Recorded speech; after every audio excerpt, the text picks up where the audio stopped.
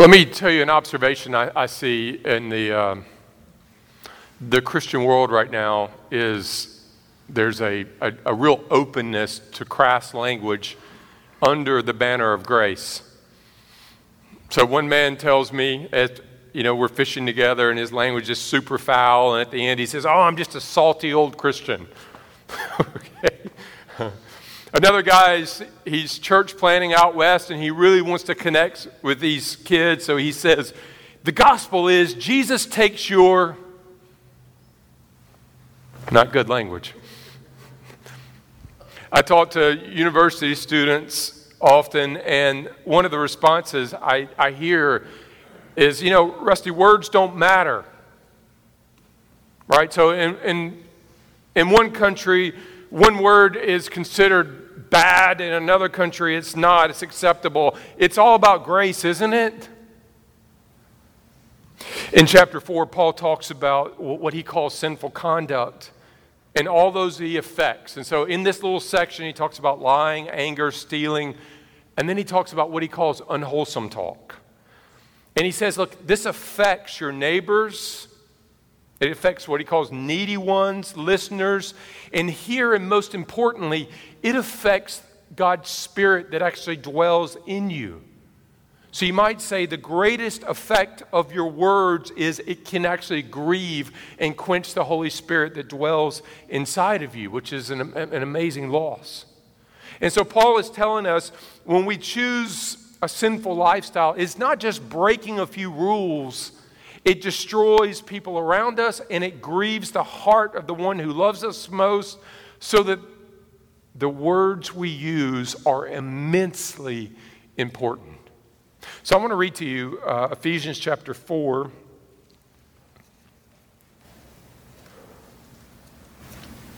Starting at verse 25, and we'll read down to around verse 30. Therefore, having put away falsehood, let each one of you speak the truth with his neighbor, for we are members one of another. Be angry and do not sin. Do not let the sun go down on your anger, and give no opportunity to the devil. Let the thief no longer steal, but rather let him labor, doing honest work with his own hands, so that he may have something to share with anyone in need. Let no and we're going to focus here. Let no corrupting talk come out of your mouths, but only such as is good for building up as fits the occasion, that it may give grace to those who hear. And do not grieve the Holy Spirit of God, by whom you were sealed for the day of redemption. Let's stop there. If you would, please pray with me. Father, it's an amazing thing that you've done. You've sealed us. You've placed the Holy Spirit upon every believer. And He's a person. He's a person that dwells upon us. What a remarkable thing. Transforming us, working in our hearts and our minds, making us Christ-like, convicting us, consoling us with a mission to make us more righteous, more Christ-like in your sight, to make the church holy and white and pure, the bride of Christ here on the earth. Lord, and we confess sometimes our language, our lifestyle, we quench Him, and we know it. Every believer knows it. We feel it, Lord. And so I ask that you'd speak to us now through your word. You would convict us. You'd comfort us, Lord. Speak truth to us. We praise your people in the name of Christ. Amen. Several years ago, Jennifer and I were involved in a church, and there was a middle-aged couple, and when we first moved to this particular town, when we met them, we thought, they're great. We're going to be really close friends with them. And after working in the church just for several months, we began to notice that much of the difficulty, the strife in the church, and particularly in the youth group and some of the younger families, it came from this one family. This one family, that they were the source, you might say. And so one night, the father asked me, hey, would you like to go to get some ice cream with us and just hang out? And so I really wanted to get time with him. I said, yeah, absolutely. We ordered, we sat down, and immediately he began to talk poorly. critically about everyone in the church. It was almost like he had a roster, and he started at A, and he got down to literally about M, and I couldn't take it anymore, and I cut him off. And later, I realized it was his critical, harsh words that were literally destroying his family, his children, our church, and himself spiritually. And when he and his family moved to a different city, it was remarkable what happened in the life of our church. And Paul says in Ephesians 4, he tells us what not to do with our words and then what to do. He says, don't let any unwholesome talk come out of your mouths, and then don't grieve the Holy Spirit. So, which means one great way that we grieve the body of Christ and the Spirit of Christ is with our words. And he says, don't do that. And then he tells us what to do. Speak only what builds up others and their needs. The words that come from your mouth should be edifying, building up others, meeting their particular needs with truth. And so I want to ask you, do you grieve the body of Christ, other Christians, with your words? Do you quench the Holy Spirit in you with your words? And Paul's talking, it's more than just cussing, right? He's talking about critical language, harsh, negative, untruthfulness, things that are full of gossip or maybe even slander, destructive language to those that are around us and to the spirit within us. And so often where I see it in my own heart and in others, it doesn't come out necessarily with my coworkers. It comes out with those who are closest to me. How we speak to our parents, our children, our spouses, our siblings. It is in those relationships that we grieve the Spirit in us and break down the work of Christ in them through our language. So I want to ask you, do your words build up other Christians? Do they give grace? Do they encourage people in their needs and in their weaknesses? So here's our main idea today, that your words must not give grief, but grace to those who hear them. Now, there's two things we want to see, okay? First is, let's look at words that give grief to the body and the Spirit of Christ. Look there in your Bibles with me. Verse 29. Notice what he says. Let no unwholesome talk come out of your mouths. And then he goes on. Do not grieve the Spirit of God, whom you were sealed for the day of redemption. Okay, so he gives two imperatives, or he gives two commands here, and they're connected. It's an ongoing process, you might say. Unwholesome talk leads to what he says, grieving the Holy Spirit. So he gives two commands. First is this, unwholesome talk. Let no unwholesome talk come out of your mouth. And you say, Rusty, what does unwholesome talk mean? Well, it means something like, you could almost translate speaking with your mouth full. The original language is used for rotten wood and rotten fish or withered flowers even. And the idea is things that are unclean, things that are rotten or polluted, impure, vulgar, particularly in language. And notice what he says. He says, let no. And the idea is every word, each word. Everything that proceeds from your lip, not one word is to smell polluted or vulgar. Not one critical, slandering, gossiping, obscene, coarse word is to pass from the believer's mouth. Now, such unwholesome talk, he says, it has a result, not only on those around us, but on the one that dwells within us, the Holy Spirit. Look at verse 30. Do not grieve the Holy Spirit. Stop there. And you say, okay, well, what does it mean to grieve the Holy Spirit? Literally, it means to give him pain. That's what it means. Grieving the Spirit it's not a feeling that you lose. It's not a warm fuzzy that's not there anymore. It's a person that you hurt. It's a relationship that you damage. It's literally the love of God that you reject. And so we're not to think of our sin only in terms of breaking God's law. Yes, it is that. But it's also grieving his heart and his presence. He grieves because he loves us. And sin, in essence, is rejection of his love. And here, in particular, with our language. So, an unbeliever can resist the Spirit, but only you, the believer, his children, his family, can grieve his Spirit and cause it to withdraw from your life. So for the believer, this is the most painful loss because the Spirit is the author of all the operations of God's grace in your life. I want to read you what Jonathan Edwards says about this. He says this: He deals with us in grace as we deal with him in obedience. Often we have quenched his presence in our lives. We cannot lose his presence, but we can lose his comfort. Truth is, he blesses obedience with incredible graces.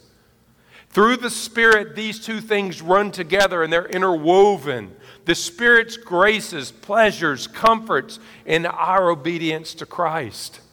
And the more his Spirit works like a benefactor, transforming, filling our life with graces and delights of knowing God as we obey him. So the believer knows it has happened, right? You know, you can experience it. You know the loss of grieving the Holy Spirit because suddenly love, joy, peace, patience, kindness, goodness, gentleness, faithfulness, self-controls, those things are the work of the Spirit, and suddenly they're quenched and they come hard for us. And what ends up coming out of our hearts and what comes easy in those times is anger, anxiety, meanness, impatience, no self-control, no desire to worship. The transforming work and comfort of the Spirit then is gone when we quench him. But notice what Paul says, and even though we can grieve him, notice how he leaves it. He does not reject us. Look there in your Bibles. Verse 30.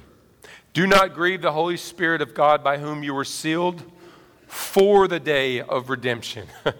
And Paul is assuring us the Spirit is with us from the beginning. And he takes you back to what he's already said, that you were sealed with the Holy Spirit. You remember that in chapter 1, verse 13? This is what he said.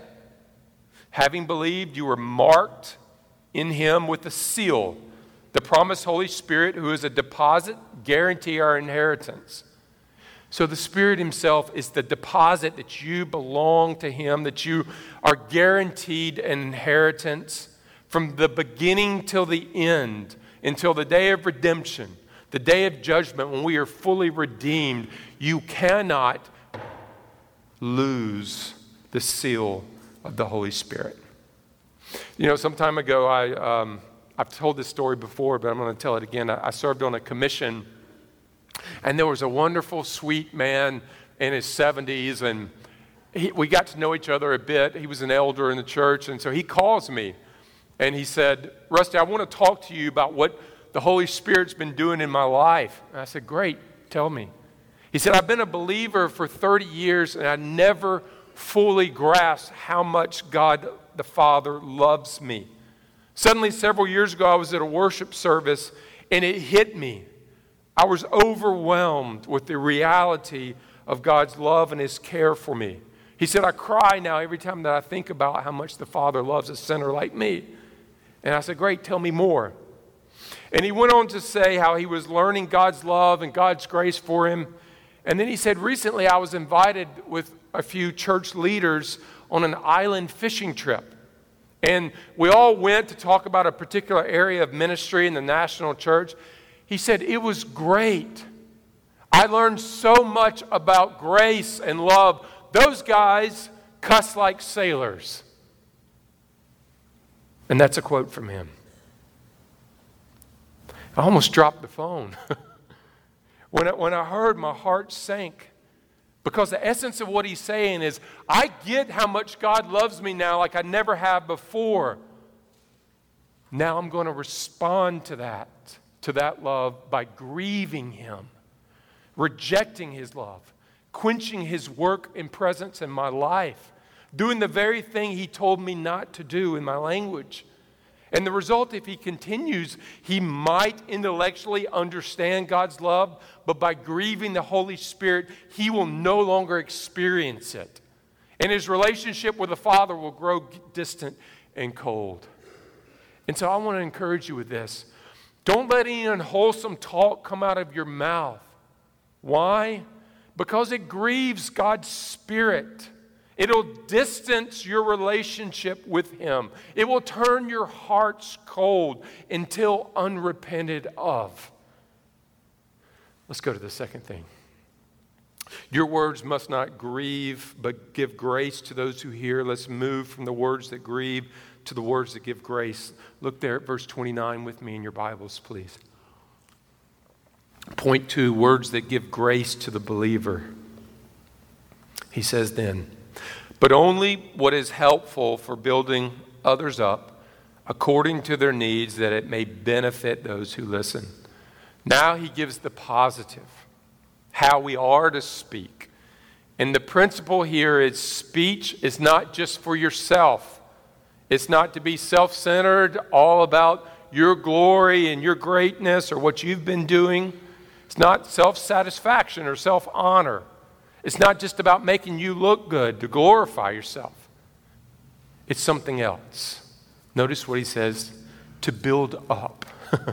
The act of building up the body of Christ, we think so much of just having Bible studies together or maybe praying together, but he connects it to your very words. That your very words, through the power of the Holy Spirit, do something in people's hearts to build them up. And you say, how? Well, look in your Bibles there. As meets their needs. And the idea is that your words are to build up other believers in their needs. Where need is. Encouraging, edifying, maybe rebuking or correcting words are to come from you. And you say, okay, well, Rusty, can most Christians do this? And I don't know if we can. Why? Because often we don't know the hearts of God's people, where the needs are, where people are hurting. So they can say, how are you? And sometimes we say, oh, I'm doing great. And we move on. Two ships passing in the night. But we should be able to say, look, I know what's going on in your life. How is your heart of peace with everything that's happening with your sister or with losing your job? Let me speak words of truth into you. So to give grace to others with your words, you must live in community where you know what's going on, what the needs of others are. Now notice what he says the result is. Grace to the believers. That it may minister grace to the hearer. The result of your words, by the power of the Holy Spirit, is to literally give grace, that means ability, to other believers, to the church, to your spouse, to your children, and most of all to your pastor. Come on. How? Not by saying, oh, bless your heart, but by taking truth and applying it to where you see the need. To be able to minister grace, there's two things that the Bible is calling you to do, and we'll close with this. First, you need to know the church. You need to care for other Christians. You need to listen and attend to other Christians and what's going on in their life. Know what their needs are, how they need encouragement, and then minister to them with your words by the power of the Holy Spirit. Which means you must reject your inclination to live as lone sheep on an island that just show up on Sundays but don't live in the community of believers. We have to say no to that. Because when we say yes to that, and that's all of our inclination, We all want to hide because of things in our life, and when we say yes to that, what we're doing is, one, we have no ability then to minister grace to others, but secondly, we're not allowing ourselves to be known so that grace might be ministered to us. And that's the second thing. Second part, you've got to make yourself known. This is where I struggle. When I was leaving New Zealand, I sat down with one of the elders and I said, how can I grow as a pastor? And he looked at me, he said, Rusty, we wish we would have known you more. You were here 7 years with us, and we felt like you just had one or two close friends in the States, and when you had difficulty or things, you made it known to them and not to us. We would have liked to have known you more so we could have ministered the word to your life. It's unbiblical. It's unchristlike, often prideful for me or for you to not make our needs known, our lives known. So God can use other Christians to minister grace to us. See, and that inclination to live on an island, to have a veneer of everything's great in my life, just leave me alone, that is destroyed, taken down, and freed by the gospel. When we forget the gospel or we quench the Holy Spirit with unrepentant sins, we begin to live an isolated life in fear that others will see past our outward religion. They'll see the dirt in my heart. And so we might continue to go to church, but we will not be very committed to living in community or being known. We might spend time with other believers, but it'll just be superficial, oh bless your heart kind of time.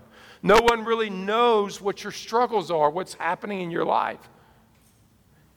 Gospel grace and freedom enables you to live in community and be known and have other people speak words of grace into your life, because the gospel says even in your sins you are deeply loved and accepted by the Father, because by faith you have His Son.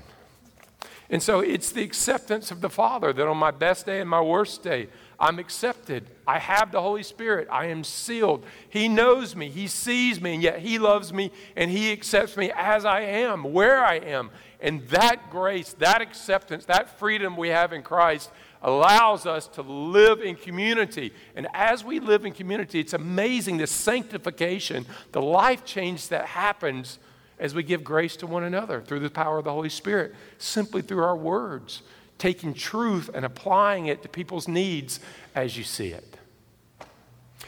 Father, I thank you. What an amazing work of the Holy Spirit. You work in broken, sinful people and through broken, sinful people. Lord, thank you so much for that. We don't want to be men and women that live on an island, that have no relationships in the church with believers, that don't make ourselves known, that hide because we're fearful. Lord, that type of life, that lone sheep Christianity, is very unhealthy. It's full of Christian veneer, but not a heart that's being sanctified and made Christ-like.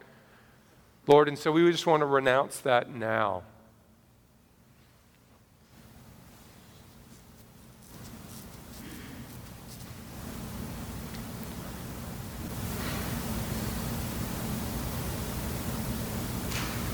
Father, and we want to embrace community. We want to embrace being known. Like Paul even says that he didn't just share the gospel, he shared his very life with the Thessalonians. Lord, we want to be like that. We want to share our very life so that the Spirit can use us to minister to others and others can speak truth to us. Lord, let us be men and women that our words are seasoned with salt, seasoned with grace, Lord, and are used for the sanctification, for the encouragement, for the edifying and building up of your church. Pray this all in the name of our wonderful Savior, Jesus Christ. Amen.